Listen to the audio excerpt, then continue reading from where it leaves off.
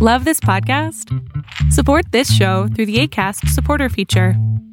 It's up to you how much you give, and there's no regular commitment. Just click the link in the show description to support now.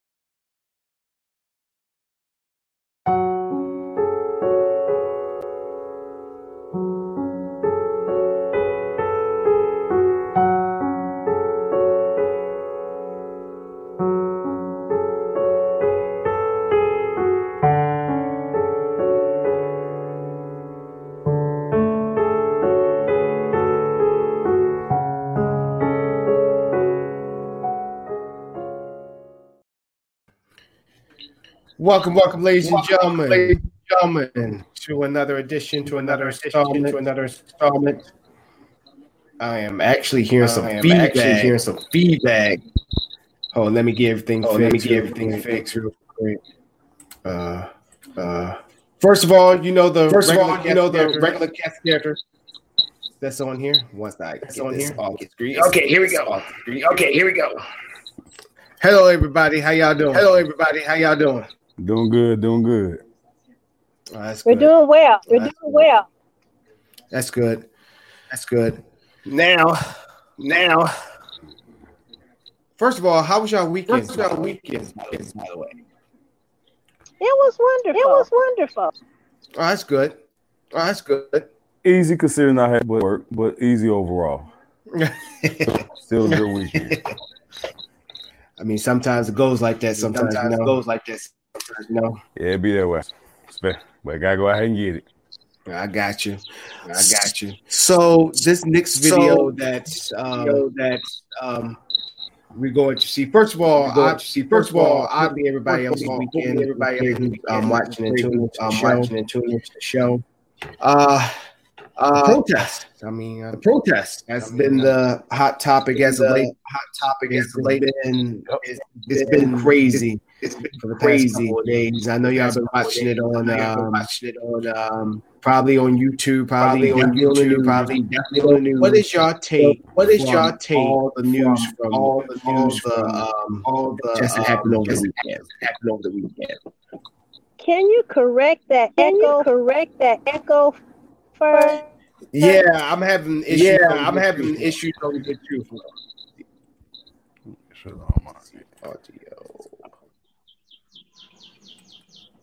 Crank down my audio over here.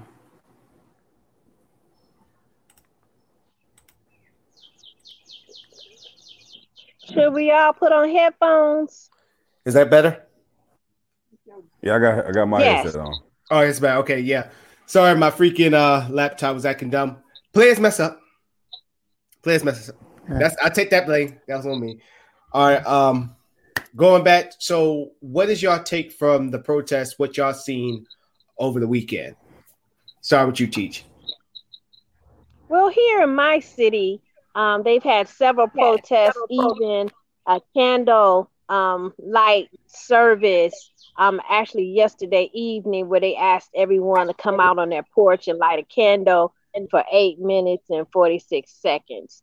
So that was an individual thing, but what I've been hearing, there were several protests all around the state. And the report has been that the protests are peaceful.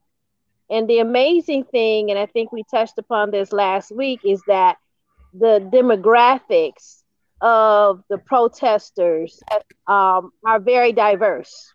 Mm-hmm. So we're seeing a difference when you want to compare these protests to the protests in the 60s, where there always have been Caucasian support, even going back to slavery. You know, you had the abolitionist movement, which were basically Quakers, and you know, so we've always had white support, but I think it kind of waned over time. But in these protests, we're seeing a pickup of Caucasian people joining the fight. And in some cases, I've seen where they're leading the fight. And I see it as a double-edged sword.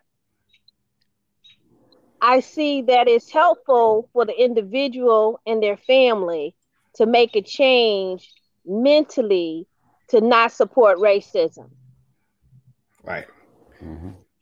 Then the other part of leading the protest, they're making it their thing.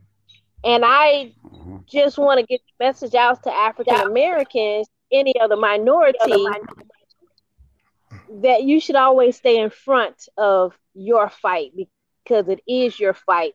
When other people get in front of you, it's no longer your fight, it's their fight. And it diminishes the value of what you're trying to accomplish. Okay. All right, Mr. Beast Johnson, what you got? I pretty much agree with Teach on that. North Carolina, like I know Greensboro, Raleigh, and Asheboro and Durham, off the top of my head, have been doing consistent protests, like protest day. So in most cases, you got like 3 to 5 different protests going on state at one time. I do agree with her as far as it being a double-edged sword with the lighter presence out there.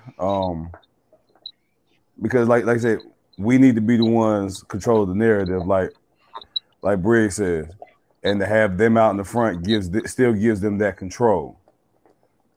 And like she said, this is not their issue. This is our issue. So we should be the front runners. We should be the main key points. Okay. Something that we're actually going through. Also, one thing I forgot to say about that front. Oh my God, I'm losing it again. But it was controlling the narrative. Yes. Oh, validation. When they go out front, then some people tend to say, okay, well, now it is a valid protest. No, it has always been a valid protest. And when we are in the place to claim our identity and validation by self-assuredness. So protest is led by our self-assuredness, not because someone's saying, okay, yeah, it's good for you to protest, so I'll be the face of your protest, and I'll legitimize your protest, and I'll validate your protest. No, that's not what we need. This is the face of the protest. I validate my own feelings. I stand in my self-identity. I stand in my self-love. I stand in my self-humanity. Therefore, I need you not to validate why I am protesting, but you stand behind me and support my protesting, not leading my protest. I would say we need you to stand behind us and support, but if you really want to show a physical action, you need to do like some of the ones that are just being completely honest. There's a meme going, little girl that has a shirt that says, "If they start shooting, get behind me." You're seeing more videos of individuals like her. There's another little young girl, a little teenage girl on camera, just completely schooling her parents and telling them how they're wrong and Black lives do matter, and you're being ignorant for not understanding that. We need that energy. I seen one today of two white men. One was progressive, one was considered conservative, and the progressive white man just berated this man. Almost browbeat him to get him to understand that if you're going to be in this country, you have to acknowledge that everyone goes through stuff. And they're screaming this because it's on a statistic level, the numbers are off. So obviously there's something going on. The old adage, men lie, women lie, blah, blah, blah. Well, the numbers show that there's a lot of disproportionate killing going on. So if you just want to look at the numbers, it's still showing that Black lives need to matter. And as he referred to, we need conservative rednecks like you filling in the gap, screaming, Black lives matter.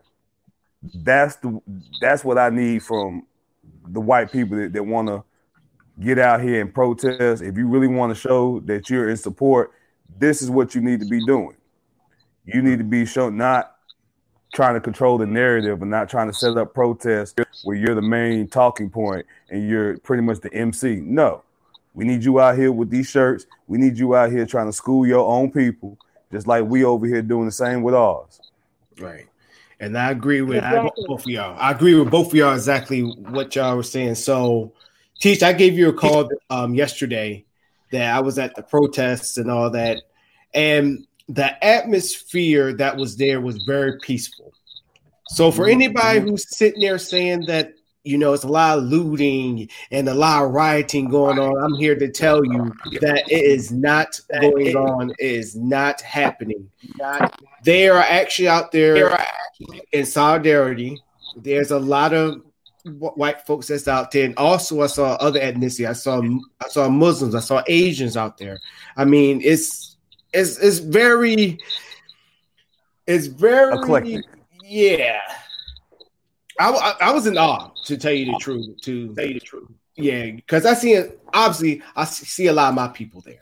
It's a bunch of us there, but just to see just the same amount of white folks and other people like Asians there in solidarity with everybody, I'm like, wow, this is something. But here's the things that people are not saying. Go ahead, Ben Johnson. No, I was gonna say, I think that the importance, or what the perceived importance of this movement versus the initial civil rights movement of the 60s is when you go back and look at the pictures that were actually showcased. And yes, you do see whites, but the ratio is still like 4-1 black versus white. Versus now, you're seeing a lot more white people than you saw in those old civil rights pictures. Yes. So your mind automatically says or attaches to the thought of there's more. They're getting woke.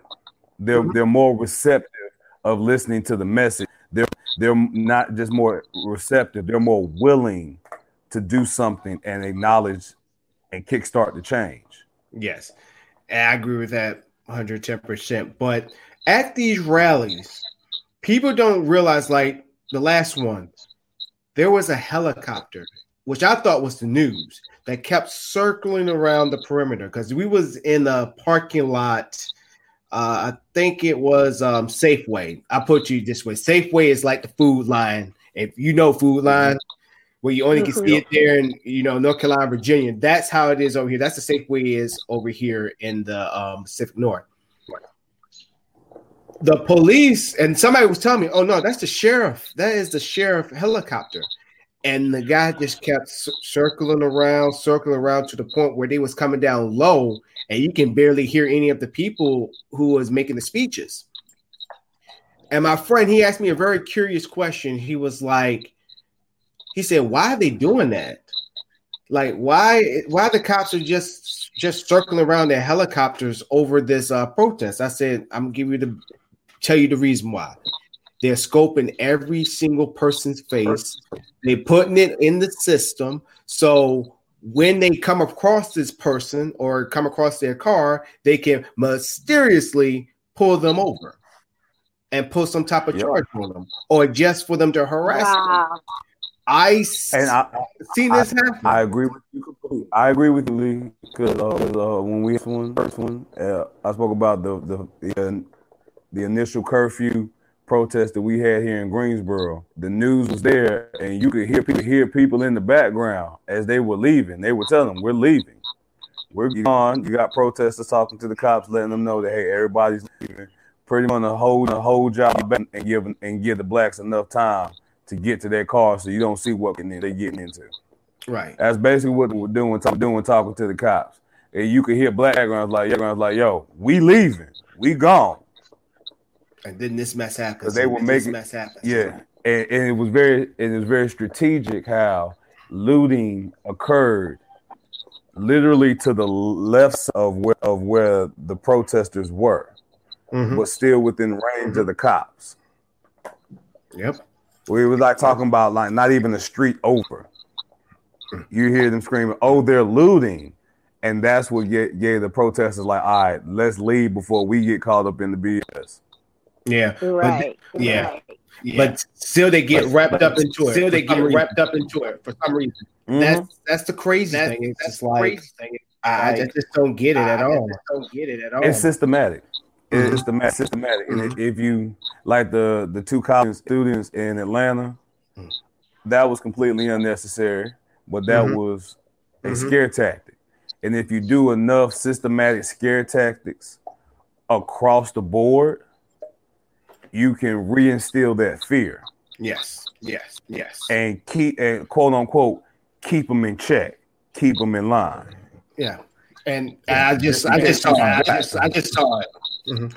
Like me being in the military, you had to be aware of your surroundings. So that's one of the things that I was always taught. Somebody got a feedback going on. With that. So somebody. Let me see. Test 1, 2. I'm good. Yeah, I'm good. All right. So basically, one thing I try to tell my friends, which I'm gonna be for real, majority of them were Asians and Pacific Islanders.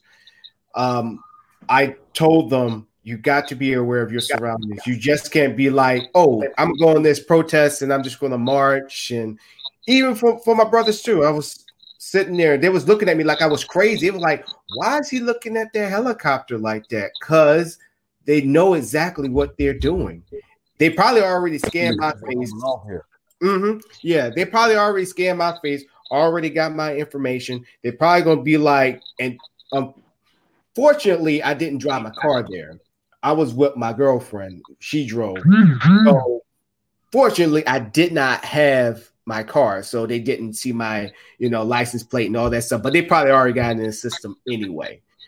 And this is one of the things, like for anybody who's out there protesting or who's about to protest for the first time, be aware of your surroundings. Absolutely. Yeah. I've seen reports that there were at least 2 different factions. One was dressed up the National Guard, and it was the National Guard that called them out. I mean, their uniforms was almost exact, and to untrained eye, they would have taken them as official guards. Yep, that's true. But they were called out, because they were fake uniforms. And then there was another group that was also in some type of police type uniform, but they were unofficial. And then these people were closed mouth. That some of them got arrested, but they refused to say what group they were affiliated with. Yeah.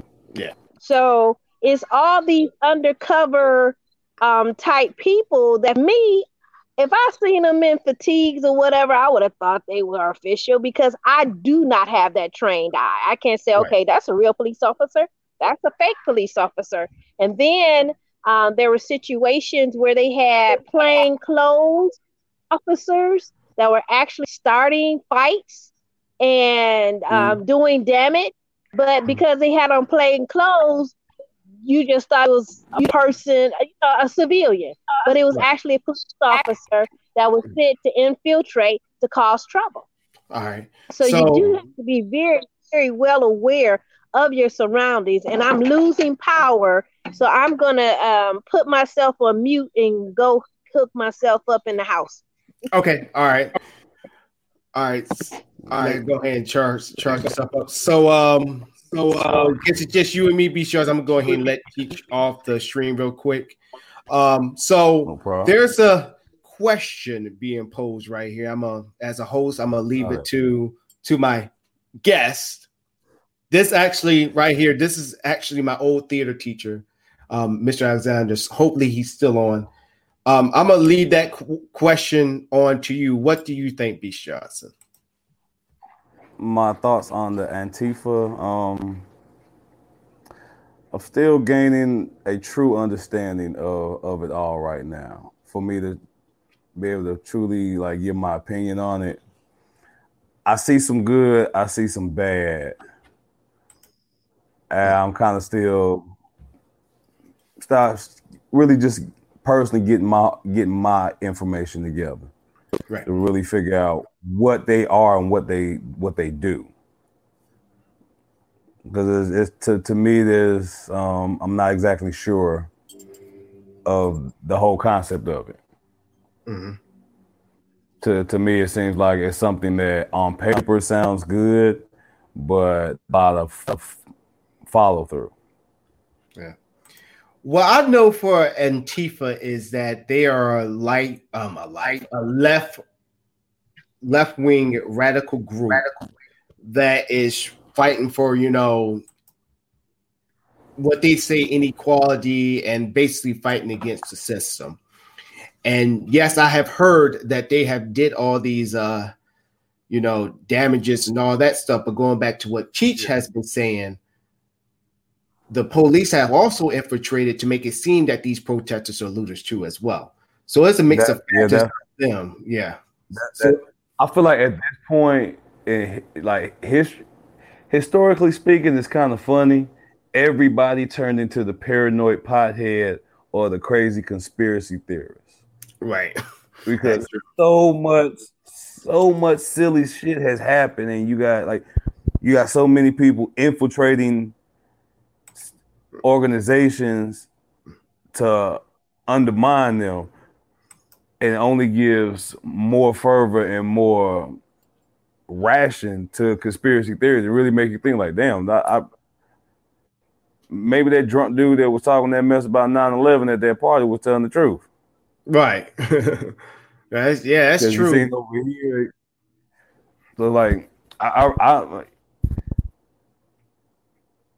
anybody that's like that far left, anybody that's just that far at the end of the spectrum, I feel like you have no right to form a political opinion.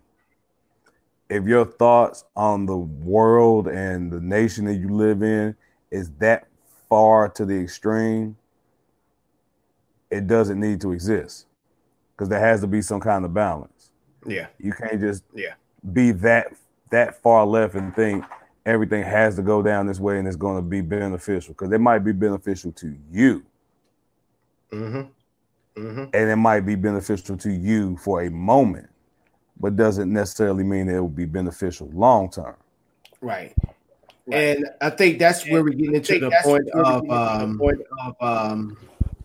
political biases. Because I'm not even gonna lie. I do lean to the left, but I can still have a conversation with somebody who's on the right. I was always, I won't say I always was told, but just because I don't fully agree with you, I will still step on the other side of the tracks to understand what make you feel that way, what make you think that way, what make you see that way, without criticizing you. And I think that's the biggest issue what's going on with this country nowadays, which leads to, the Black Lives Matter. When people sit there and say all lives matter, you are basically excluding everybody. And I think Teacher's back in, so let's go. Excuse me. to add to add to that point. Yes, I'm here. I'm here. I'm just getting my I lighting had a together. conversation yesterday, and we brought up that point of the whole what I call marginalizing, because there was a post a Chick-fil-A that had staff wear T-shirts that say "Police Lives Matter," Mm-hmm.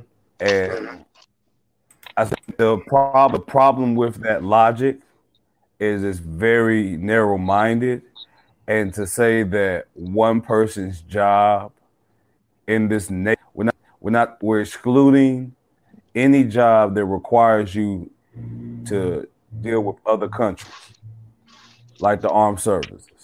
That's a whole nother level. But for those within the nation to say that your job is more than someone else's in the grand scheme of life and balance is very, very disrespectful. Yeah. To say that if you yourself don't come to work, then the whole world is gonna shut down as a police officer. No, that's very disrespectful. Like, I could easily start up Occupational Lives Matter. Right. The life of a plumber is just as important as the life of a cop. Yeah, gotcha. So I did look up Dan. That's my dog right there from Virginia too. I looked it up. You ever saw the movie? I'm talking to you, Beach Johnson. Have you ever seen the movie Glory? Mm-hmm. So the movie that was based upon the regiment, the all black regiment, they have a memorial in Boston, and it got destroyed. I just found this news out right now, and for me being a service member, that's very disheartening. And knowing that it was going into the way of equality of actually having black soldiers actually serve on the battlefield, and just hearing that it got vandalized, really, oh wow. It hits a spot. Yeah. Wow, that's crazy. Hey, thank you for the pulling up the story, Dan. That's crazy. But we had a moment here. Somebody defaced the somebody. Hey, let me get technical since this is all racial. A white artist came to the protest, which was peaceful, and did a mural for George Floyd. And that white artist had her artwork defaced by white supremacy or supposed white supremacy, because this happened after the curfews. So it could have easily been an officer with the orders to spray paint it and make it look like it was some skinheads or some racist people did it. But like all these different actions, they just paint a picture of ignorance. Like, why would you go that far and waste that much energy for something that counterproductive? Okay. Well, Teach, welcome back. You got your phone fully charged? It's not fully charged, but I have it on the charger, so I got some juice going into it. And if worst case scenario, I pulled up my laptop, so if I have to switch, because it seems like the power is still going down. But anyway, one of the things that I want to touch on is a lot of negative energy, okay, with the artist going and creating a mural and then someone coming behind it with just as much passion as she painted it to deface it. Mm-hmm. That is, I wonder, if for me, I can't imagine just seething in hatred so much that you're only programmed to destroy. Your program is not to fix. It is to destroy, to decimate, to annihilate. And a person with that frame of mind, that programming is set to human targets. And that's type of mind falls into the category of diabolical. Right. And they're devoid of compassion, empathy, and things that connect us all as humans. Now, I was moved. I put up a post. Someone, I don't know who did it, but you know how Facebook is. You can just take it and claim it as your own on your own wall. But there was a photo of the ancient gods. And they took the photo and they took George Floyd's photo and put it side by side. And let me pull it up. And the description read something to the effect of, it seems that the Americans have killed a descendant of the gods. The consequences are very heavy. And then I wrote my own little rendition and I said, the resemblance is too strong. In death, he is greatly personified. 3 funeral services across the nation, the world rallying to his cause. You never know how the God of our ancestors will use a person's life to carry a message. And since that was posted, it has been shared from my post 32 times. And I got like about 100 hits on this post. But I also found out that our brothers and sisters around the world, the country of Ghana, had a memorial service for Mr. George Floyd yesterday. And in Syria, where their city is just decimated, their country just decimated, on a decimated building or bridge, or I don't know what the structure was, but the remnant of it, they created a beautiful mural of George Floyd. Wow. Different countries are protesting in his behalf. So my question is, and this goes back to Erykah Badu's song, where she says, how does the line go? Intellects do not believe in God, but they fear us just the same. Okay? Mm-hmm. So I don't know if you can go to my page and pull up this picture. It would be nice for the audience to see. I sure will. But the outcry, this man who was basically nobody, he had a big heart, but in his death, he became larger than life. And people are saying that he's the Black Messiah. Or they're asking the question, is he the Messiah? I would call him the quote unquote straw that broke the camel's back. So yeah, that's what I was thinking. Because I got into a deep conversation about Breonna Taylor, because you have a lot of Black women that feel as though she was shot in her home, which is just as tragic, and she's not getting coverage. Like, with respecting her.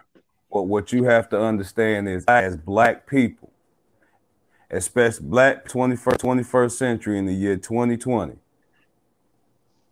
we have centuries worth of pre-programmed death and pain, to the point to where we're so desensitized by it genetically that we have an initial age that must fill up before we as a people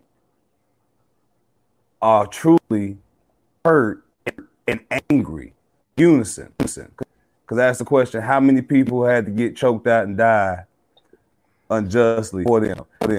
Go back to Emmett Till. How many black folk had to die before Emmett Till? Before black folk and before the nation got mad? How many folk had to die before slavery? How many folk had to die on the boats? How many folk had to die just to get us on the boats? Mm-hmm. Yeah. There's been so much death within that you got to fill that gauge up in. This is our generation's Emmett Till. I'm gonna keep saying it because this is that one death that polarized the whole nation.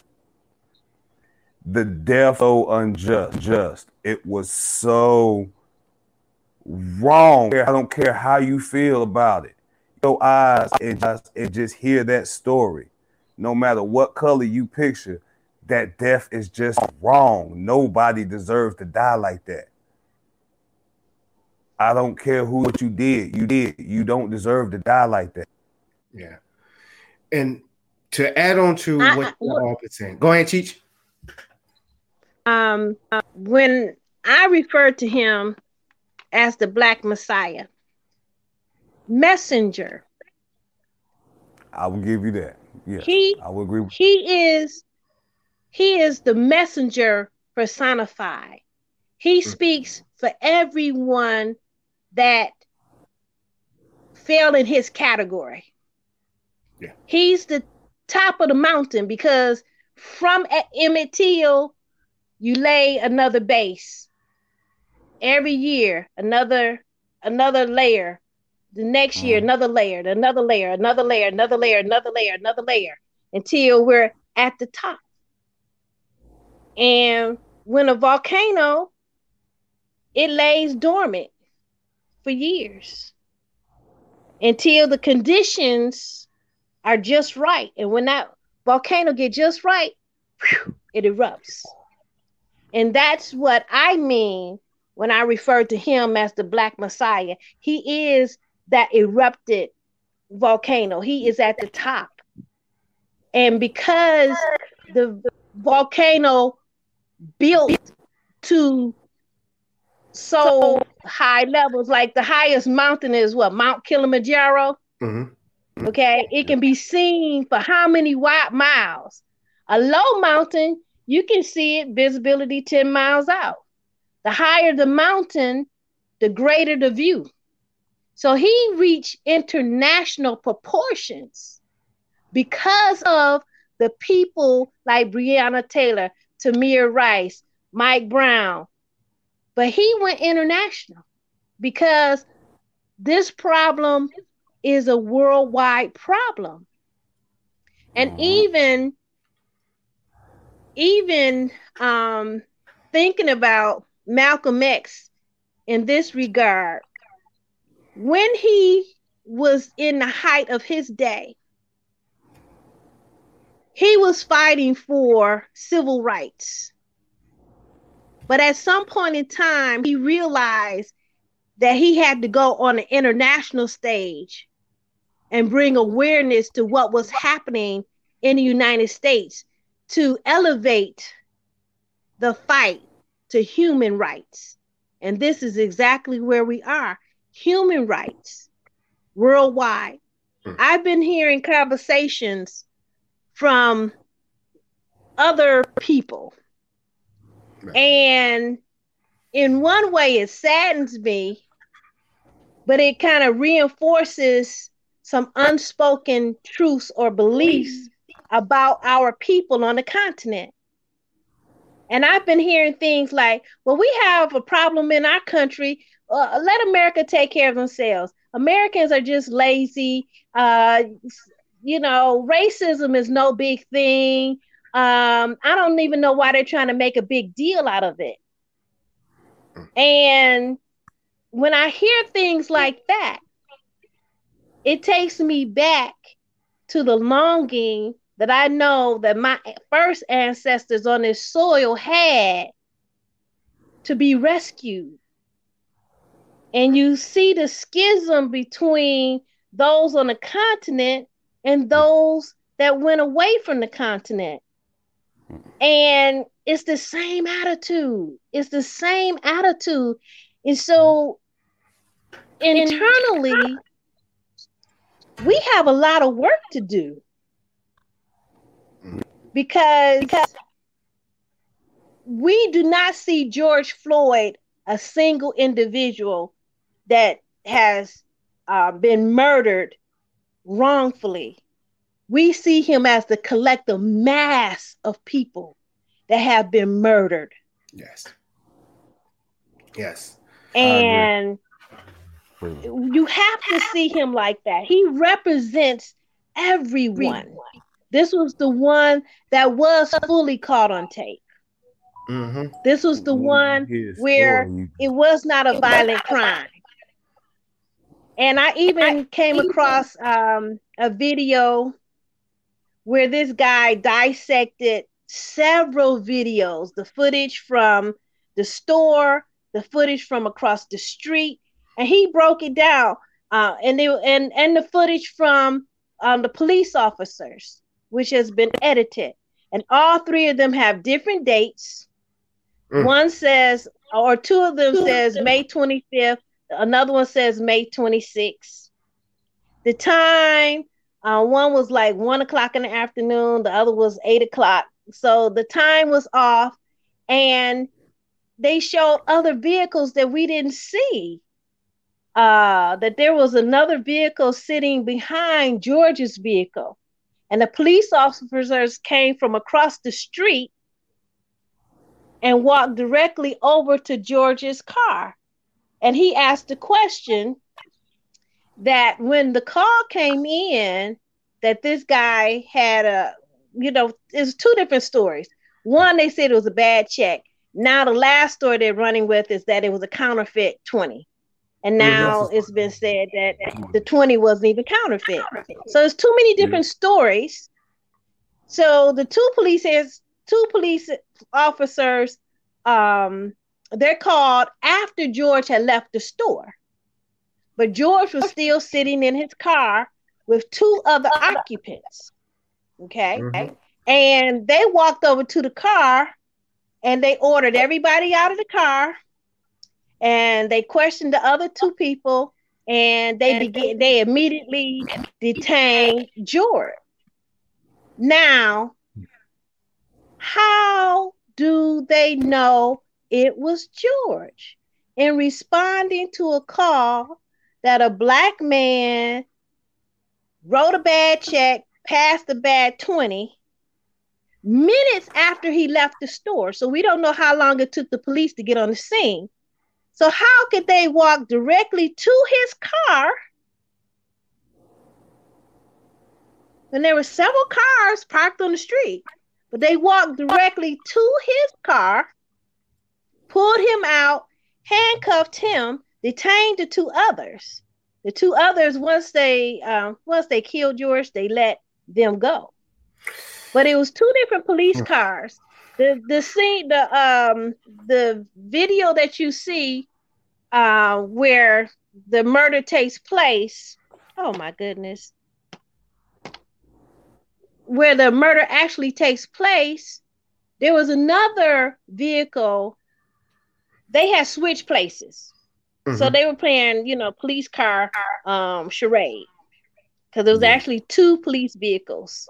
And two sets of officers that responded. So the other tape shows the police footage from his body cam, and the police officer that detained George gave him a blue sticky note, and he said, "Do me a favor." Then they, squashed out the audio so you can't hear it. And the man looked at the note, and then he hesitates. And then he goes ahead and get into the car. And that's when he pulls his car around in front where they actually ended up killing George. But when he gets out of the car, he drops the note onto the ground. I wonder what that note says. So if they put all this video together, they would come up with a motive. That there was just footage, what footage to go along with her footage. There was footage from the side view after he was actually pronounced dead. and he was completely lifeless. The EMTs that pulled up to carry his body, it was an EMT that pulled up, but sheriff style officers came out. Exactly. With the Exactly. sheriff, everyone knows that sheriffs use that brown style color. Sheriff's colors with the vest on and the assault rifles. They hopped out the back and they put him on the stretcher and put him in. So they didn't even give him any medical treatment. Yeah, there was no true medical. So that was fishy too. So why would they have an EMT stand by with sheriffs in the booth and not real EMTs? If you want me to play, let me play the conspiracy theorist with this whole coronavirus, which is already a conspiracy theory of population control, because it's been spoken on years before it actually came out. The individuals that are speaking about it have already gone on record as being against the current state of the nation and saying that, hey, if we could trim the fat by like 10 to 12% human wise, you know, the earth will survive. We good. You know, we don't need everybody here. And now you have this global pandemic, which was starting to die out. People were starting to get restless. But what's one thing that'll bring everybody out? Injustice. What type of injustice really gets people out? Black injustice.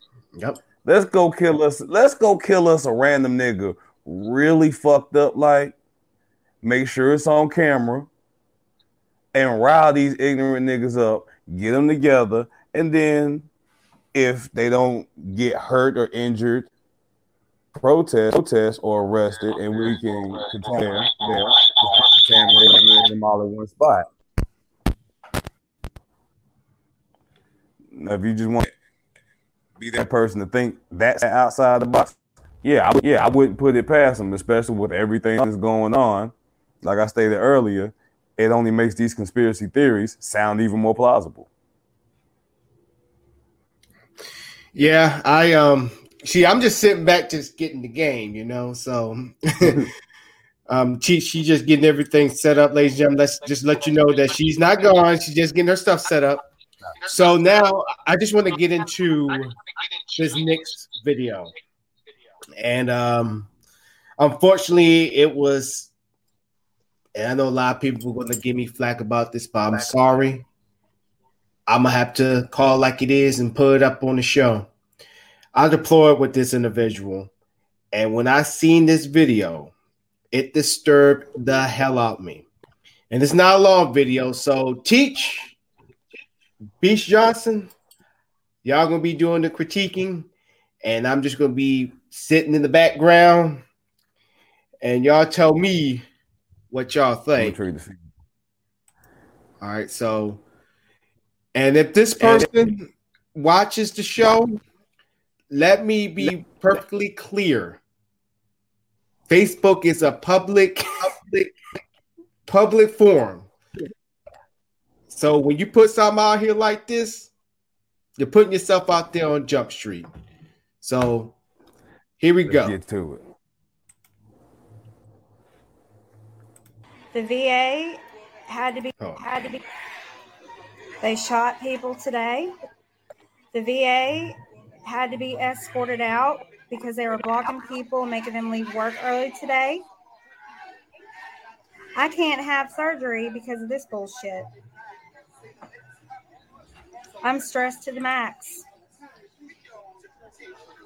The mayor of Birmingham was threatened today that he was going to be gunned down and killed. And I'm over here needing surgery and can't even get it done. It's wonderful because everybody's acting like morons. The police are now getting arrested, not the people. Y'all are making shit go on in the city. No, it's not. It's y'all. No, they're not. Y'all tore our stuff up. Fuck you, motherfucker. How old are they? I have a 22-year-old or 25. Starting shit, left liberal motherfucking nutcases. Y'all shot fucking people. White, black, Mexican. Y'all can't act like that. Y'all are ignorant. All y'all. Left, liberal, Democrats. That is not peaceful protesting. Shooting and busting up the VA hospital in UAB. Today at 1 o'clock with a bunch of fucking morons. Well, y'all need to just go on. Thank you so much.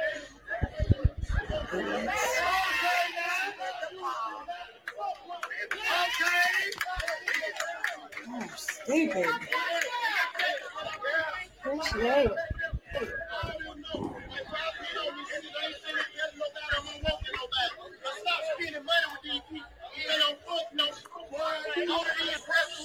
Thank you, Obama. Look at the racism you have stirred the fuck up. Do you see the hostility that you have created when we were just all getting along and forgetting the fucking past?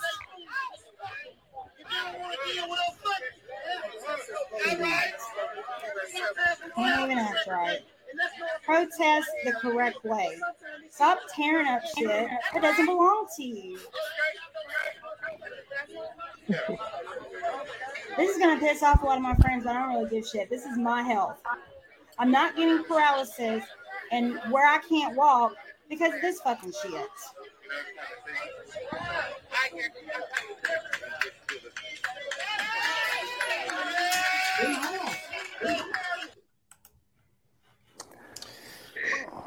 Excuse me. Say there. Say now. Say now. Bless you. I'm hearing feedback. Somebody got their headphones not in or. Okay. Right. I don't have mines on. Okay. Right. So it's me. Okay. Right. It's me. Let me go get. Go get. All right. So I'm going to let teach off. So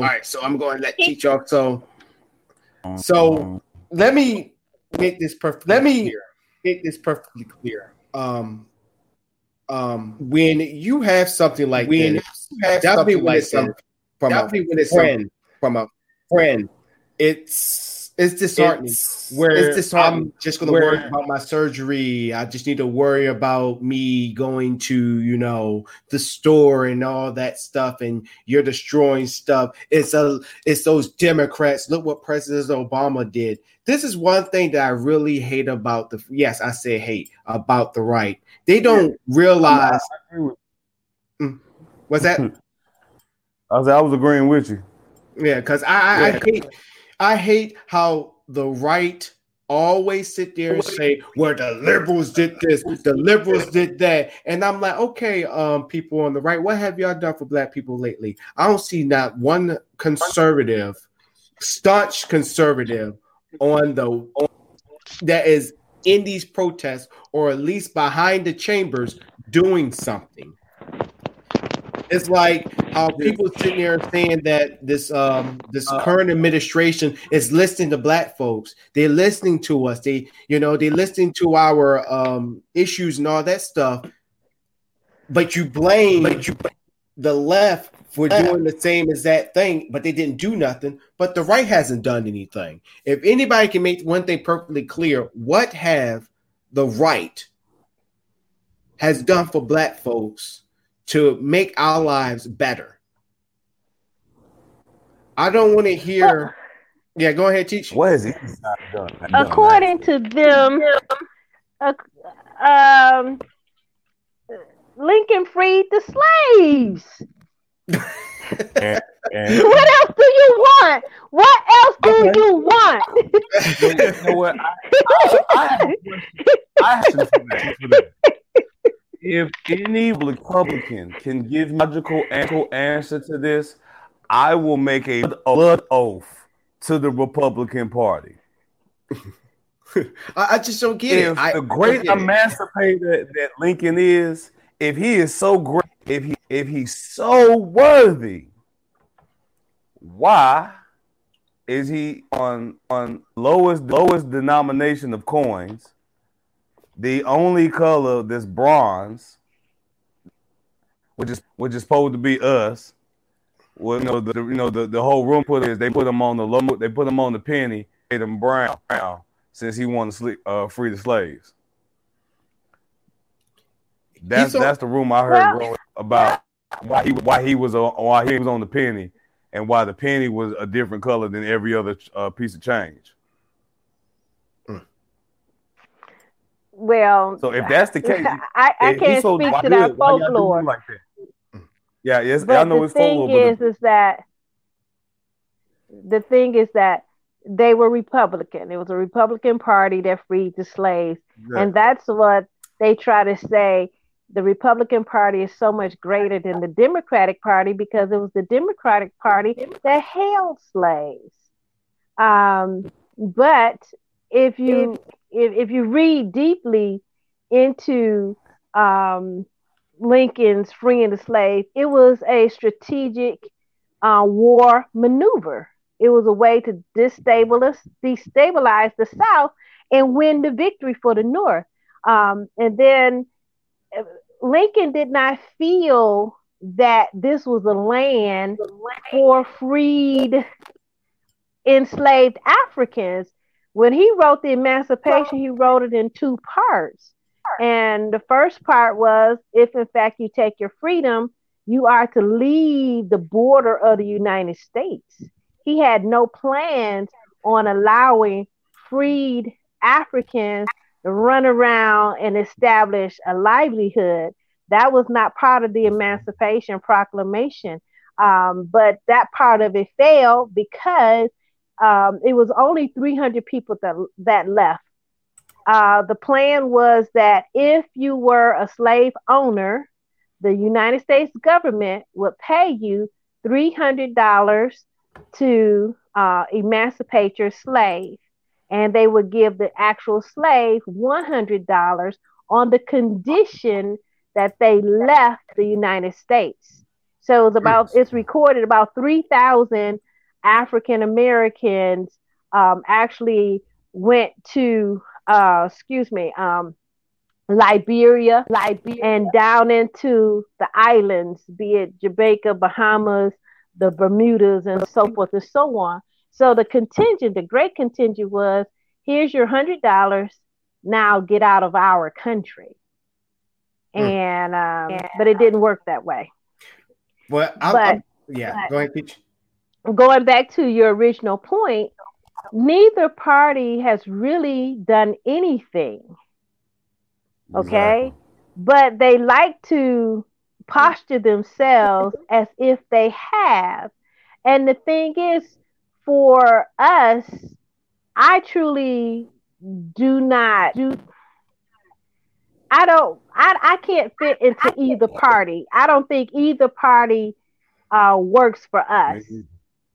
So we have two major parties, the Republicans and the Democrats. And most people became Democratic after Lyndon Johnson. It was a little bit before that. It was before that. More around the 40s. I believe it was Roosevelt. Yes. When they came out with the big deal. I mean oh my God, I can't even think. You talk about Franklin D. Roosevelt with the square deal. Yeah, when they came out with this Social Security Act. Mm-hmm. Yes. That was when the African Americans felt like, okay, we're part of this. We can get a pension. And then certain sectors of the society was still cut out of receiving a pension. And that was the porters, the waitresses, and people that had that tip type of income, and dancers. And so a lot of them still could not receive it, and they still had to further file lawsuits in order to take part of the Social Security system. Yeah, I think I'm just, well, to speaking on your behalf on why you can't fit into the parties, let me go ahead and make it clear to everybody here on the show. The reason why she would not swing to Republicans is because she would never tap dance.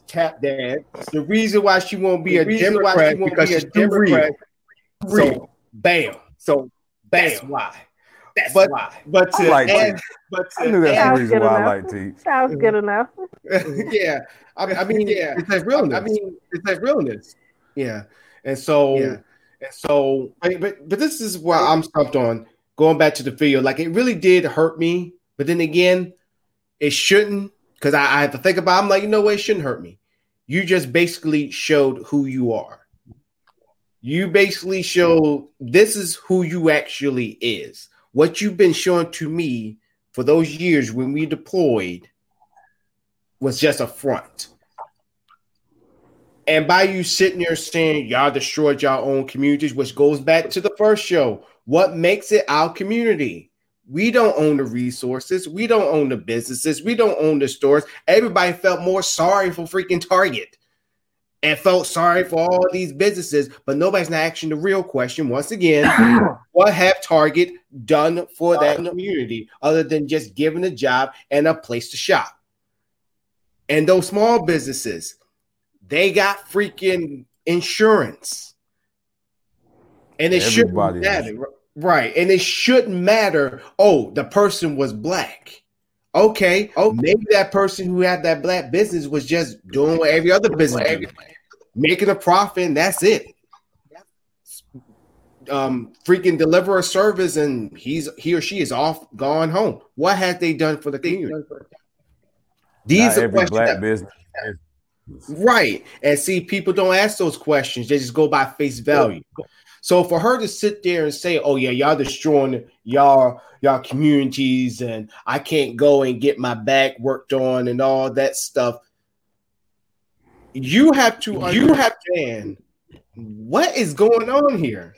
People just think, even after this pandemic, that everything's going to go back to normal. Everything's going to be okay and all right. And now you got this. Black Lives Matter is a whole new wave right now. And you're worried about surgery. And you're sitting there saying these people are stopping you from getting your surgery and that they're destroying shit. What I saw in the video was everybody doing what, the First Amendment, right to protest, right to assemble. I didn't see anything wrong with that. Yeah, go ahead. For me, that video's not even worth commenting on. It was Joe Blow citizen that felt personally infringed upon. And yeah, and see, that's why. And because I don't know what state that we're in, but if she was in my state, okay, Alabama. I don't know if their state has opened up yet, but our state is still not open, so she still would not be getting that surgery. So, well, blame it on the liberals. It's the liberals' fault. Just blame liberals on everything. But if we blame conservatives about anything, oh my gosh, woe is me. But hey, right, woe is me. I'm conflicted talking about her because with you being in the service, my initial knee-jerk response is, okay, hearing you, seeing you, okay, you talking about surgery, you screaming paralysis, but you easily done flip that knee up and got in your little pose. You sure crossed them legs like a lady with no problem. I called it. When crossed that leg real quick, okay. You're screaming paralysis. I'm you 27 to 29, seeing as though you served. Now, you're still young and ignorant. She said Birmingham is like, all right, you know what? There's no point in me even entertaining her thoughts. You're a white, petite female from Birmingham, Alabama. The in me knows you born and bred to be racist. No matter how many black friends you got or how many you know, you gonna be a racist to the day you die. Yeah, you never utter a racist word. Yeah, that's why you will never see me in a state like that of Alabama or Mississippi, I never will go to those states. Now I know a lot. Now I know I love my people from there. I love my people from there, but I tell you, if you ain't get paid good, get out that state.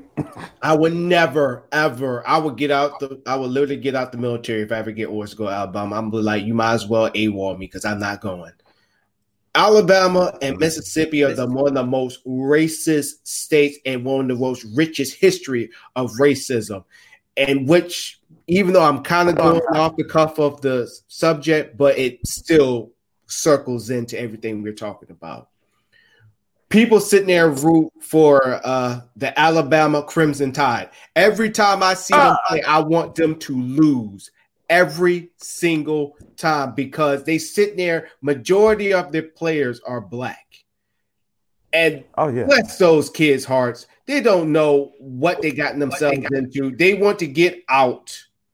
They want to get out of the situation that they're in. Either it's in Alabama or somewhere else in the country. I just want to get out of that state. Yes, and they go and they win national championships.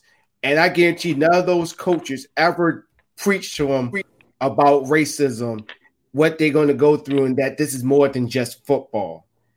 But if one of those players take a knee, I promise you the next day they are transferred out to a different school, maybe to a lower tier school. And that's one thing that everybody just fails to forget. Let me see. If Republicans and Democrats have switched, how the hell do you defend LBJ? Sorry, comment to the comment. You really can't. There's no real. You can't defend any president. Let's just be real.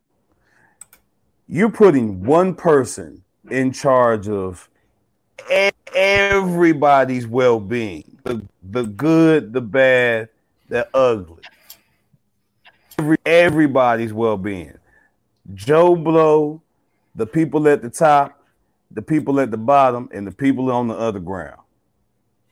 You got to know some things. You got to do some things. Right. You got to say a lot of stuff. You got to be crooked. Mm-hmm. Mm-hmm. You have to have it. You have to. Right. Like I always tell people, with me being a musician, I always compare music to dope because it's the same thing. And the dudes out here, best dope. They turned out to be the rappers and entrepreneurs because they know how to get out here and hustle it, no matter how crappy of a actually might be. Right. So, which leads to this video. Mr. Bragg actually this video and not watched it in full, and it actually burning right here in my brain. It was terrible. I'm gonna say two words because I see a lot of my Facebook friends be posting this female. I'm not even gonna call her a woman, not even a girl. This female on their Facebook to justify what happened to George Floyd. Candace. Oh, please, no, that's no. So we're a watermelon. Yeah, so my ears are virgin, and I have refused to hear anything she has to say. Oh, geez. I refuse. She said she don't even want to hear it. I refuse. Look, I'm pretty much like with her because here's the thing about this girl. From every picture I have seen, all I see is coon. And the funny thing about her is she is like the side of the coin. There's a famous comedian by the name of Aisha Taylor. Brown white people married a white. She makes jokes about it, but she's still a black woman. Right. But she's that black white girl. She's that black. We know she's black. She just grew up around nothing but fucking white people. So white people mannerisms and attitudes and shit. But she's still black at the end of the day. The opposite would be Candace. Yeah, she might look like one of us, but ain't shit by her one of us. Yeah, one cousin in your family that share your last name, but she don't act like nobody else in the family. Like just because you got my last name don't mean you really. You know the crazy thing is, I was actually one conservative friend of mine. I'm hearing feedback again. I'm hearing feedback again. Yeah, I'm hearing it. I got people over here. You know, fireworks. They've been doing that. Oh, okay. My neighbors have been doing that randomly. I guess their solidarity of the protest. Gotcha. So basically, what the point that I'm trying to get at is I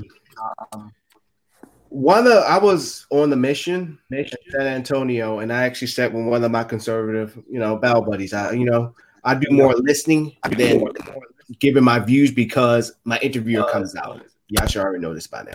So when Candace Owens came up, he was like, well, she makes, basically in a nutshell, he was like, she made a lot of sense. She was saying all the things that we were afraid to say. And what do you think about her? My actual response was, in my head, I wanted to say, because she makes you feel comfortable. Because all the things that she's saying, it makes you feel comfortable, like, you're not one of them. You don't want to make everything about race. Thank goodness. Thank you. And that she's just pandering more to their issues rather than Black people. She has not said anything constructive on how to improve Black relations or the community as a whole. Yes, she did have freaking what's that? Black Sit or whatever you want to call it. She had that. And she had a little speech and all that stuff, which I mean is great, but she's talking to a minority of Black folks that think similar, maybe even exactly the same that she does.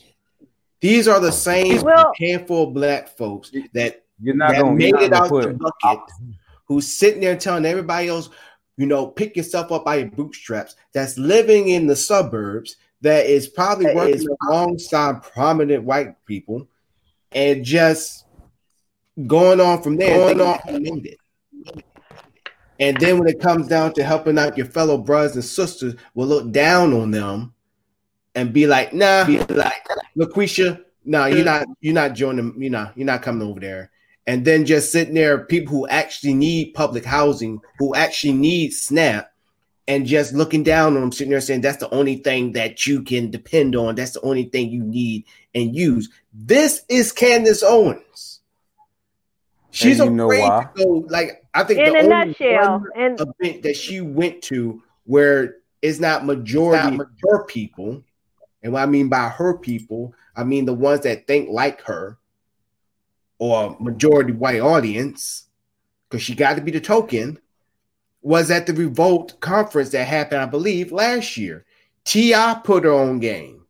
Freaking, what's his name? Even though I believe Killer Mike was kissing her ass just a little bit, because Killer Mike was trying to put her in the category of Louis Farrakhan, saying that us Black folks, we get the message, but we don't like the messenger.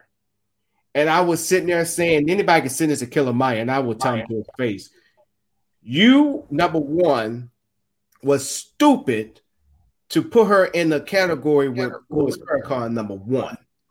Number two, she is going to say things that going to, that makes sense. But that's how they get you. That's called a sales pitch. And number three, she went off the rails, and T.I. just kept checking her, because I think it was a question where it was just like, when was America ever great? She couldn't even answer that, because she was, rather than answer the question, she was deflected to something else. And T.I. you starting on some bullshit. And that's when money. That's a Republican. No. That's the characteristic of a Republican, to deflect. Deflect. Smoke, screen, and mirrors. Yeah. Gaslighting.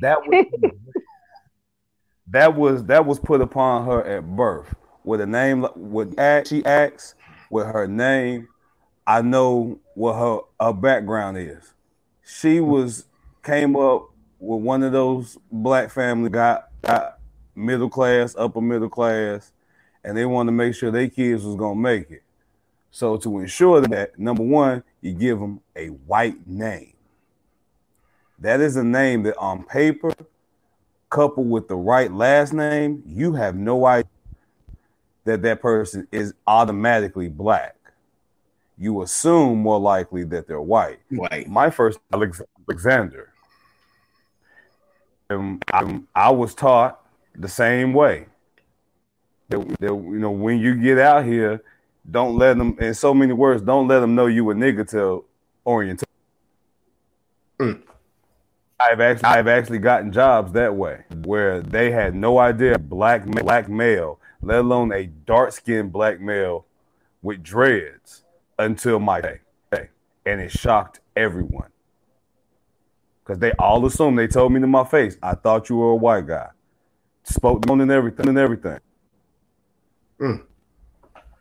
Ain't that something? That comes from learning how to be white.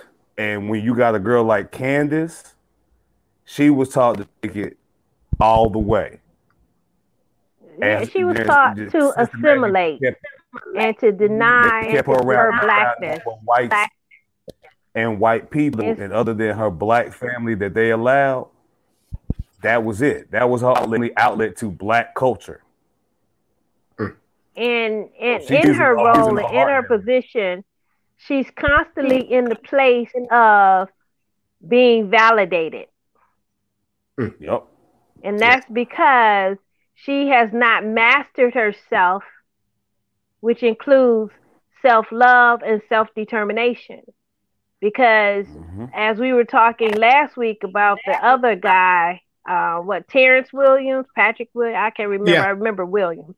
Yeah, that and and I said, he sleeps white, and this whole rant is an appeasement to his partner. It's really not even personal. I mean, it's public, but it's really a personal message to his partner. So when Candace gets the mic or gets the camera, she's in that same mode. Everything I say is for validation. It is pillow talk. It is that I can be found approvable in my mate's mind. I want him to be fully convinced. Yeah. Well, yeah, her family too. She's married to. Yeah, because she's married to a white man, and a white man from a very, very good, rich name. So, like, yeah, I agree 100%. Further, like she's doing that not to appease that mate, but to appease family, to let her lifestyle, let the family, to let the family know. Yeah, she might be black, but she's still one of us. I got the good ones. I got one of the good ones. She listen. She's like the ones. She's like the ones back in the day. But you ain't got to beat her. Yeah, like that's what he is going back to telling his family, and therefore she's a good going nigga. out here. Yeah, basically. She's a good nigga. I told you I got me a good one. I got me a good one. She listens. She know. I ain't even got to hit her or nothing. I ain't got to talk down to her. This is the easiest nigga I've ever had. They need more like this. Like that. That's the conversation that he has with his family. And here's the sad thing about Candace Owens. Here's the sad thing. She actually, her and her folks sued the school for racial discrimination with the help of NCAACP, which is crazy. Because at one time, she was left. I mean, if you go back to her posts, her tweets, she was just talking all bad about the previous presidents, including this one. And now all of a sudden, she flips. And that's one thing that pillow talk. Yeah, and that's the one thing that's why I told my battle buddy. I was like, I said, the reason why I don't trust her, even though I should have told him, like, you just feel comfortable with the things that she's saying. That's why I should have said that. But I told him she's getting paid for what she's doing. Like literally, she's getting laid because at one time she was left. Now all of a sudden she's automatically right. She's a conservative now and all that stuff. If I was you, rather than sitting there saying "Welcome to the good side" and da da da da, I would be looking at her like, okay, you was over there talking all that noise. Now you're gonna come over here now? Like, what are you doing? She put you in the mind of Baby. Words came out, and they were actually like representing Crips, and they was wearing nothing but blue and throwing up C's and talking about what's up, cuz, and they pie 5-star blood and. Mm-hmm. You be like, when did this happen? Right. I mean, when did you get put on, let alone get that high up? Right. Because I would be like, hey, I'm like, how much they paying you? How you getting paid? Like, I agree. When the money was. Yeah, I mean, I wanna get some of that money, you know. Like that's why. I mean, all money is not good money, right? But it's obvious she had to sell her soul. She had to sell her self-identity, her self-determination in order to get the money. She was willing to give up herself to get money. Money is important to her. Yeah, money is more important than her. Yeah, and see, I learned this one thing. Money is a tool to use the things to acquire things. You make the money does not make you. Yep. And in her case, the money makes her because she had to sell her soul. The money makes her. Tell it, teacher. Tell it.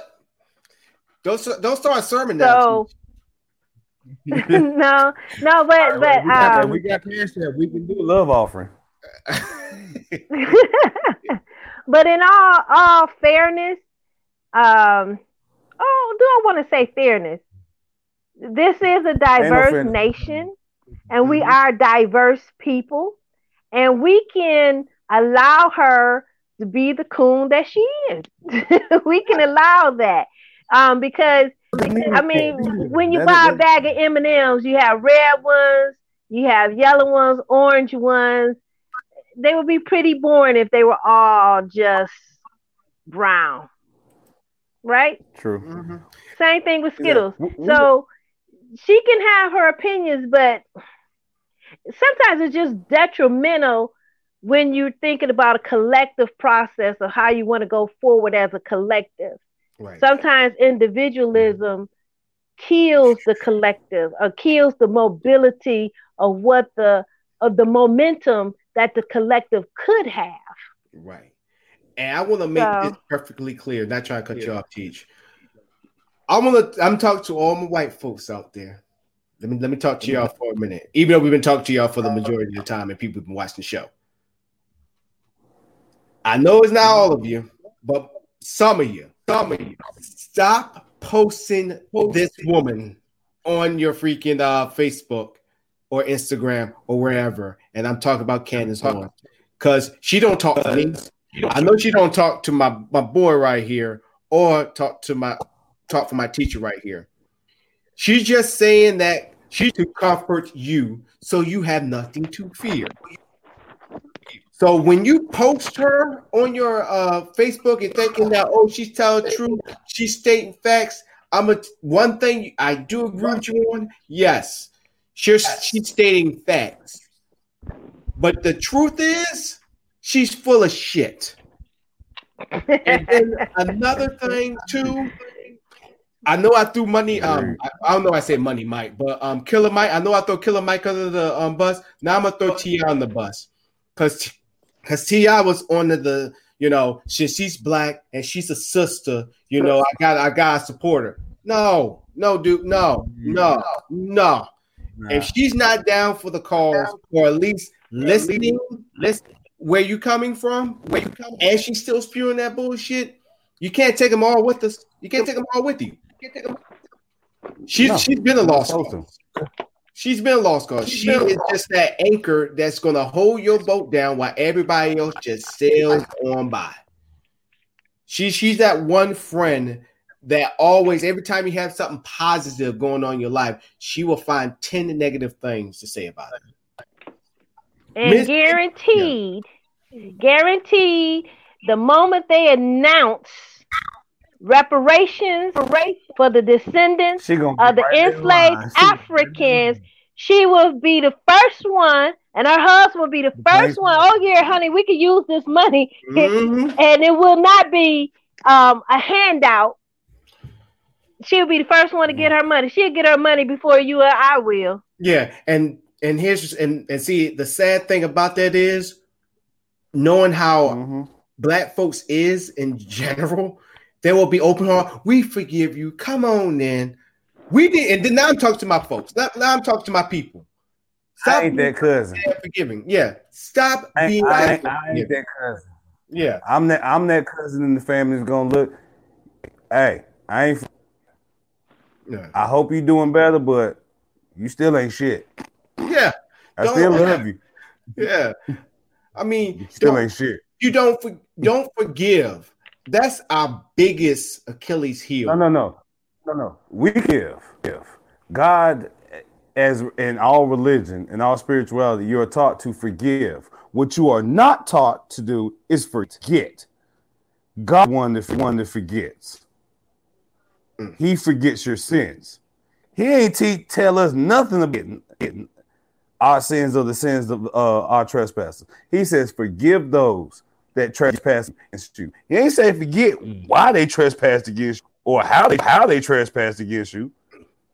He said forgive them. Don't forget. And that's what they're trying to force us to do.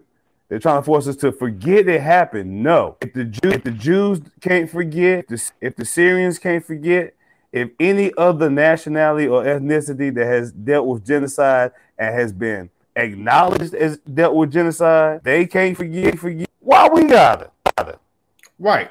We don't have to. And more important, we do not have to. Bitch, why am I going on? And I'm the same religion that enslaved us tell us to forgive. But what does forgive mean? Forgive means is to appease. It means to clear out. It means to set at ease. So if somebody killed my brother, why would I want to set them at ease?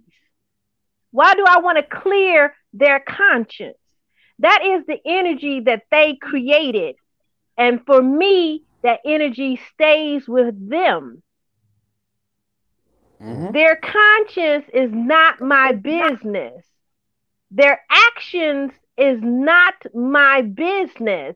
Why should I use any energy to give them something to ease the evil deeds that they have done? That is ludicrous. It makes no sense. I have good energy. When a person kills someone, they have bad energy. So why should I take my good energy to clear their conscience of the evil that they have done? Have you all heard of energy vampires? Yes. That's what this falls in the category of: a person asking or accepting and receiving your energy to make them feel good, to make them feel good about what they have done. And I cannot make you feel good for the evil deeds that you have done. That's something that you need to settle within yourself. Right. That's something that you need to settle with your God, your creator, your devil, your Lucifer, your Satan, whatever it is that you look to.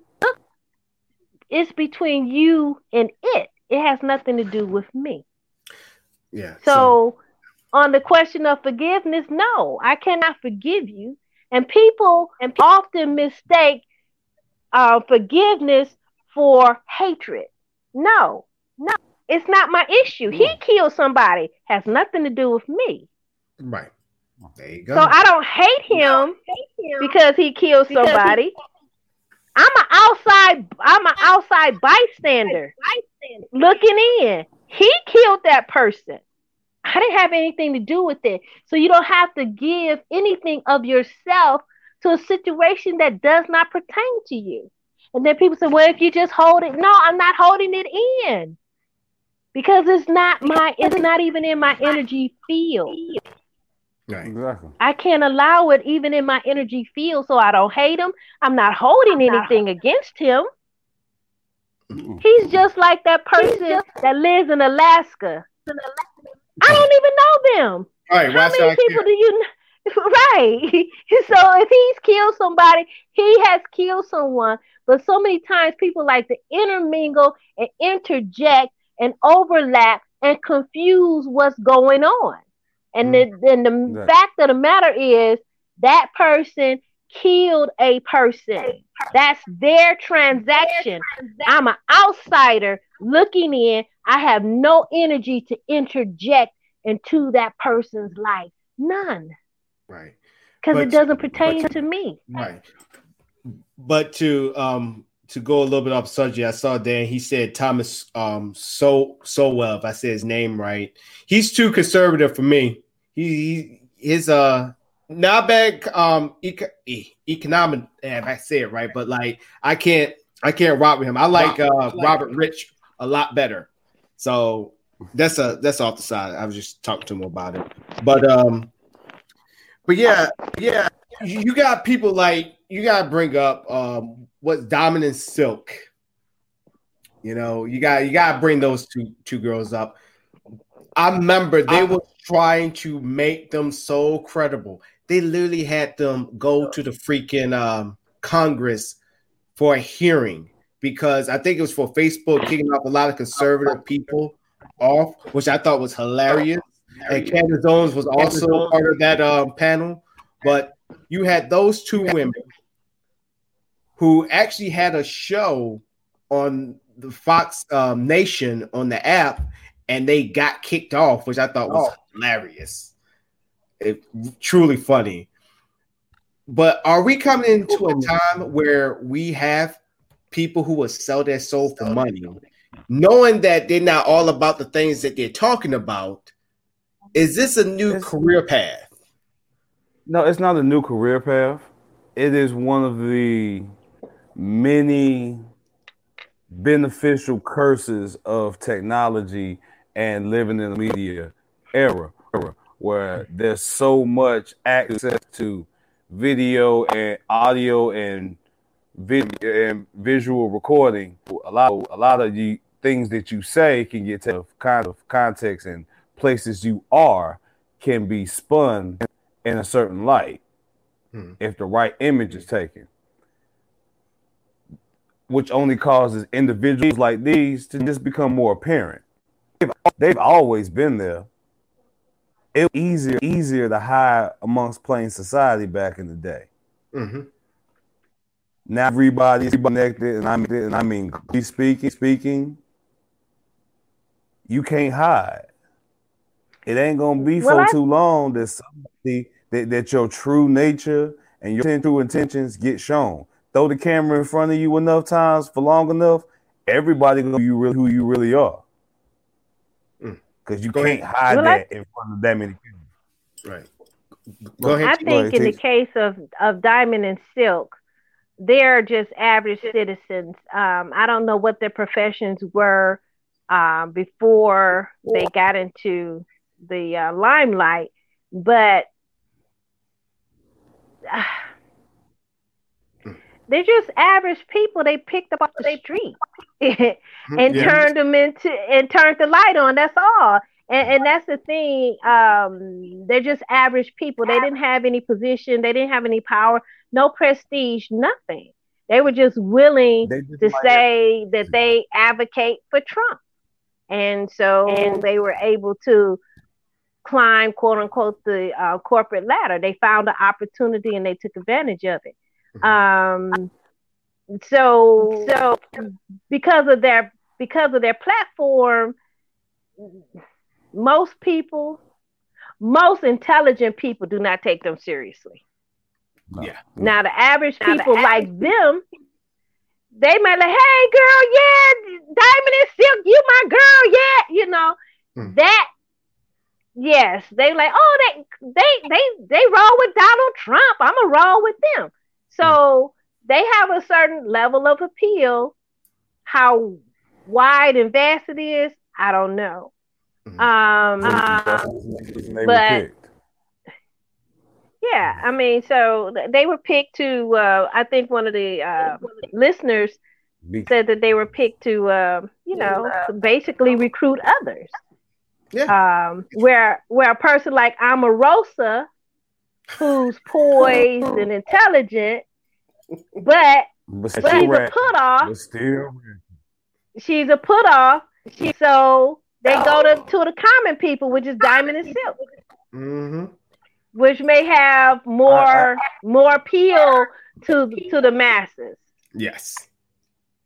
I'm gonna be honest with you. Like this is the inner in me talking. I guess this is me being trans white for a moment. But because when I look at them and I watch it, yes, they are commonplace. They are common, the average Joe America.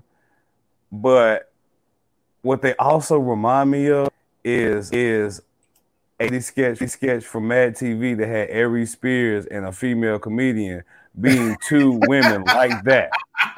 Of that same level, and that's all I see when I see them on there, and I'm like,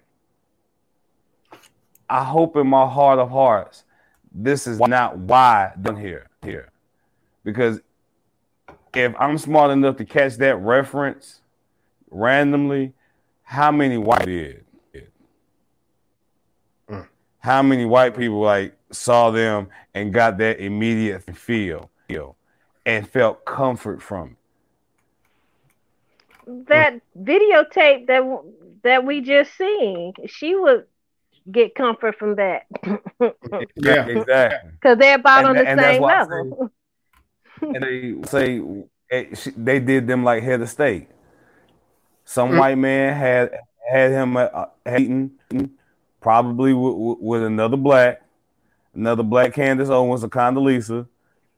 And like, this is what we looking for. This is what we need. Randomly came across them somewhere.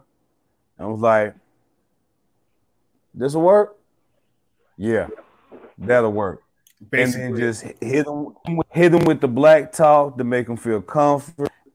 And then let them like, look, we love you. We love you. We love everything you're saying and doing. And we want you, if you're willing to take that same energy, bring it into this campaign. You don't have to. You're not here to speak on the points. You're not here to give any type of political view or personal opinion on politics. You're just here to give that energy. And that's how we'll have you say some things, but they won't be too political. Too in depth to make people want to question. Y'all willing to do that? This is what we're willing to go ahead and start you off with. Hell yeah. Mm-hmm. Oh, typical person. I get to be on TV. Yeah, I get to be on TV. You have to really say a whole lot. Mm-hmm. Y'all gonna make me sound smart enough to where I don't completely look like a jackass. Mm-hmm. And y'all paying me, and y'all paying me good. When I start, hey, I buck him. Yes, sir. Go up on hard. Like, yeah. Let me see what you're offering. Oh. Really? How quick can I start versus how quick do I get paid? That's my only question. Can I start the day, and if so, how quick before I get my paycheck? Mm-hmm. Basically. But see, this is why I created this platform right here where we have something of our own. We may not have 100 million viewers, not yet. Yeah. But this is why we got something like this. Because we don't always have to go to a YouTube. We don't always have to go to an MSNBC. We don't always have to go to a Fox News. This is the only time where we have people, which is great. We have different races watching this show, and we can have a conversation, but also get our take, our expert, I won't say opinions, because you know me, I don't believe in that opinions bullshit. Statements from our view standpoint. How many politicians actually listen to the people? And this is also another reason why we have this show. Now, I was going to respond like a politician, but give a truthful answer. Politicians listen to people, but what people are actually able to talk to those politicians? Was just a great question. They're not like we don't really get a chance to talk to them. We might get to ask questions. We might get to say, hey, and spout out a comment, but we don't get to ask the talking we're doing right now. Who actually has that opportunity? Right. No matter how brief we talk, it's those individuals that are putting themselves in those positions. Right. You have to be in the position to do it. And it's something that you just simply have to do. When they have a function, they have a town hall, show up. Mm-hmm. Show up. Got you. You gotta show up. That's what we as people, we as the people. I always told if you want to beat somebody, go ask, beat them at their own game. You want to beat white folk, be white. Mm-hmm. Do everything that white people in a white manner and see the response. When people see me, they see nothing. When they hear me, they hear nothing but black. But let some shit jump off and I actually have to call the police. 911, what's the problem? Oh, yes, there's a disturbance across the street from my home right now. I live at 123 Avenue. Only on my porch right now, and I see would it be three individuals. It's dark, so I cannot give you a correct identification as far as race, but they appear to be. I will give you a full white man description and not be racist and have the police over there in less than 10 minutes. That's what we as a people have to do. We gotta do that because, like I said, there's nothing sweeter to me as a black man. There's nothing sweeter. Look on a racist white person's face when that racism has now been in question. Like I love doing karaoke and I actually go out and do quote unquote white songs, rock songs, country songs that the average white person out there wouldn't expect the black dude looking like me to even know about. And the looks on their faces after I'm done and their responses is 180. They go from looking at me like this nigga, who this nigga. Hey man, you gonna do another? You take requests? Dude, I've never heard Pantera sung like that. Mm-hmm. Yo, like they're completely changed from that moment. They look at every black person completely different now. Yeah. I mean, I take sweet joy every time that I'm doing. You have to do that. That's how you have to kill racism. Yeah. And speaking of that, Jackie just put up a comment, which I agree with. I agree with the elections, Democratic elections, and all that stuff. That's the one thing that they was treating. It was like, okay, y'all all here, go out and vote. And they wasn't just talking about national; they was also talking about local. Because there was a lot of the last protest I went to, there was actually a local councilwoman who actually lost the primary for mayor of that town.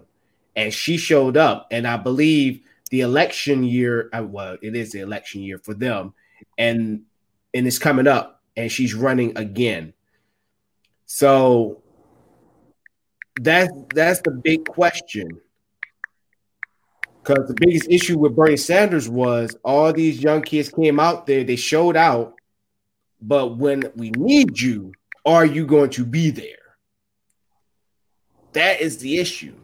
And hopefully, not only will Black Lives Matter with this protest actually show awareness of what's going on in the Black community, that Blacks start using exercise their rights. I always say, groom those politicians, those ones that are very vocal. Groom them, help them go through the ranks of the political sphere. Make sure also start super PACs, get groups, raise money, so You can rent politicians. I'm actually let y'all know the secrets. Blackonomics. I mean, look at Trump. Politicians be like, hey, I want you to vote for this for our community and watch out for us. Don't think any politician won't turn down a real big check just to push your agenda. But we got to do just more than just going out and just, we should go out there and vote, but it should be more of a power base, of a foundation on how we get our points across, one, and then number two, holding and owning the resources. So honestly, I feel like we should take away, like, we as a nation, like, if everyone is serious about making a change, then, like, especially when it comes to voting in these elections that actually mean something that could cause, like, the presidential election, he can't stay if no one votes. They have to run. They have to do an election. Right. There has to be a winner. Even if it boils down to the Senate and the House, you still have to have a winner. And the fact that the nation did not vote for anyone, they're not going to take the government's choice. Mm-hmm. This is true. Like, you really want to stick it to them and show them, like, yeah, we could do it that way, but that's the way we should have been doing. Because that's the art of attrition right there. That's what Africa did when apartheid hit. As soon as apartheid hit, they got their peoples in the ground floor, built themselves up. Now they're at the point where they can legally do the same thing the white people did to us. Hey, know that land you and your granddaddy and them had over here? Yeah, we taking that back. Yeah. And now you got white settlers screaming like black people. They're taking our land. We're kicking this off. We ain't got nowhere to live. Man, y'all sound like black folk in Michigan right now. Go ahead, Teach. What I was going to say is that we used to have, we still have political machines. And it seems that the political machines is not operating in the black community. Mm-hmm. And what a political machine is, basically, it is a power base within each community where politicians used to, get donations from certain people, or certain communities will put their money and their vote behind a particular politician. And in the black community, we don't have that. We don't groom. When we see, little Jaheim go off to kindergarten, or even before he get in kindergarten, we should be grooming him on community activism, learning the laws of the land. We should be grooming him and her as to how to advocate for the collective. And so by the time they get 18, they can be some powerhouses. Yeah. Okay? But the average 18-year-old, you ask them what do they want to do? Oh, I might want to go to college. I might want to go to the service. I don't know what I'm going to do. So they're undetermined. And so if we groom them and mold them and give them their life path. See, we've fallen into the American society or mores that say, oh, everybody's an individual. They can express themselves. We have to take control and say, no, you're going to be a politician. You're going to be a lawyer. You're going to be a doctor. As parents, we have to mold and shape and give that child guidance and direction. And if we set them on the path, their natural skills and abilities are going to come out. Great. So if we had the vision to see what our children's skills are and mold and shape and develop those skills So when they get 18 or age of maturity for them, because some mature at 14. I just seen a post where a girl 14 years old just graduated with her master's degree. See, that was a well-groomed child. She was not just go outside and play, you know, whatever. No, from a very young age, reading, writing, and arithmetic, probably taught her 7, 8 different languages. Learning was her gift. Learning to be. And so her parents, her parents molded that and pushed her. Most 14-year-olds is what? Just graduating from middle school in the 9th grade in high school. She's graduating with the master's. So she was on the fast track because her parents recognized the talent for learning. And they molded that and shaped that. So she's well on her way. She's accomplished a lot of things in 14 years. So I think we have to be serious about how we educate our children. Educate them just because it's a law that they go to school. No, we educate them so they can be the best producers in the community. There you go. And unfortunately, we have come to the end of this show. We will be back. Like I always ask, are y'all going to be able to come on Wednesday? Yeah. Teach? I just want to say something about Ben Carson. Oh, okay, Teach. You have the floor. I just want to say that he is an individual where his mother saw his talent, groomed him in education. He became a doctor. Not only a doctor, but in his field, he is number one. To this date, no one in his field has excelled higher than him. Okay? So when he takes the office in an unrelated field under the Trump administration, that tells me that he's willing to step down and become number 2. Look at it. He was the highest one in his field. After he performed that brain surgery, nobody else has been able to break higher in that particular field than he has. So he is numero uno around the world, not just in the United States. That is a very high position. Nobody has been able to exceed him. But for him, that wasn't good enough. So he accepted a position that makes him look like a clown because he doesn't know the field. You see? You see, he traded off. That's how he sold his soul. That's how you sell your soul. When you're in the number 1 spot, no one can come close to you. But then you step down off of your pedestal for what? Thinking it'll take you higher, but actually took you lower. It took him lower because now he's lost the respect. As the doctor performing the brain surgery, he had the utmost respect.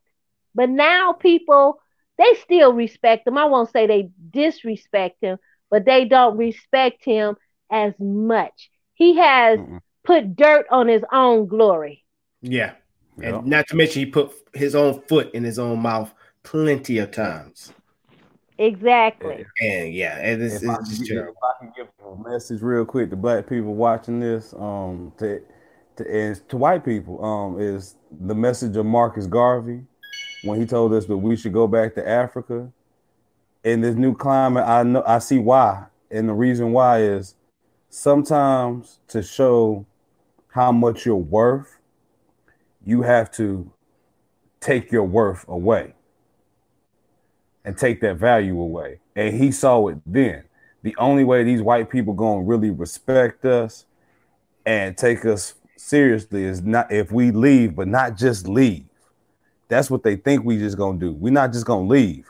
We're gonna leave, but we're gonna take all our talents, all our inventions, all our assets. And yeah, we're gonna take all them and reinvest them back into our original community, being Africa. Give them what they want. Give them what they want, not the way that they expect it. It's called the devil's deal, and he knew that. And that's what we need to give them. Yeah, you want us to go back home? Fine. We'll go back home. But when we go back home, we're going to legally take everything that black people have been given credit as creating and inventing. If we did it, we're taking it back. You can either pay us a lump sum or we take all the rights back. Either when we leave and everything we came in here with is coming with us. That sounds like reparations to me right there. Boom. Hey, that's the option. You want us to leave? We'll leave. That's what we're going to do. Right. I just sent you that link to that post. I really want you to put it up if you can. Okay, hold on. So people can see the picture. You know what? I'm going to go ahead and I'm going to show that right now since we're on the tail end of the show. Let me go ahead and aim for that. Because it's a very symbolic picture. Let me see.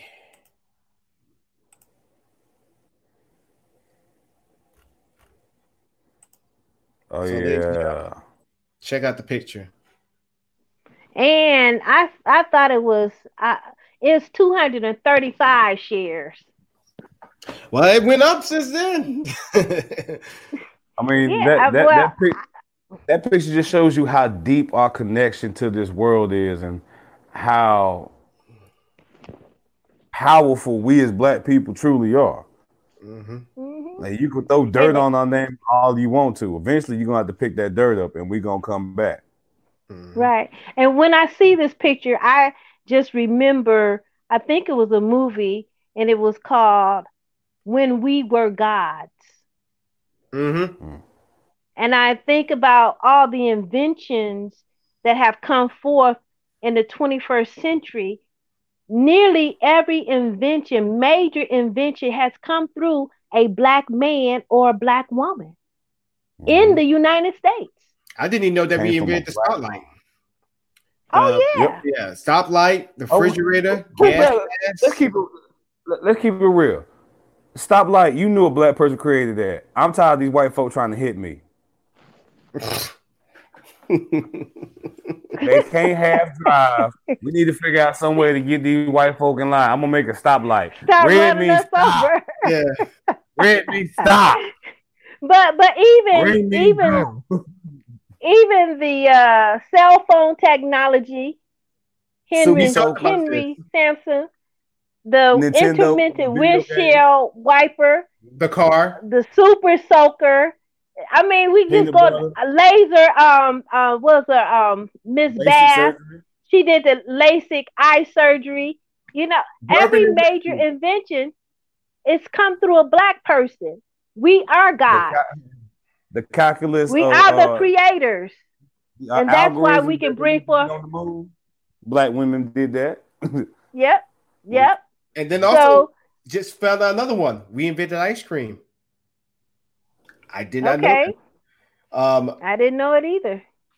Jacob Fulsa, if I said his name right there. Add another to the list. Hey, I add another. Hey, pack that up too. Hey, when we leave, pack that up too. All of it. So if we understand, if we go back to our original state as gods, because I'm saying this man and this head of this God knows they got the same DNA. So we have to recognize who we are and why we are so hated. It's not even hate, it's jealousy. It's jealousy because we are the children of God and others are the children of a lesser God. The lesser God had less to give. Our God gave us the land, the gold, the diamonds, the oil, the bauxite, all the animals, all the birds, all the insects, everything. Africa has more species of everything than any other continent. And when you compare the land base to the other land base, our God gave us everything. Their God didn't have anything to give them but barren land, rocks, and caves. I tell them, well, Africa is Jacob, and white people are the descendants of Esau, the jealous younger brother who stole the birthright of Jacob, tricked him through trickery, stole his birthright. Exactly. That's white people. White people are the descendants of Esau. That's their personality. That's their personality characteristic, to kill, to steal. So you have black inventions, but it's covered up and somebody steal the patent. How many times did that happen? So yeah, you're exactly right. If we want to go with that. And speaking of that, we are going to end the show on that. So Tisha, will you be able to come in on Wednesday? Wednesday, sure. All right, cool. This time, hopefully, I get off earlier next time. So I apologize for the late start. But, ladies and gentlemen, for all the statements and all the views I've been saying on this show, this is real as it gets. To get our side, to get our view. We're not here to call anybody's feelings, but we do want to hear your thoughts and also to get an understanding as well. Now, y'all know that I do the Alamonte show, but this is a special edition of the Alamonte show, Fade to Black. I've been thinking about it. I've been wearing heavy on my chest. I'm going to continue this series because I don't want this to just fade away. No pun intended to the name of the series. This is a discussion. This is a topic that we should all be talking about.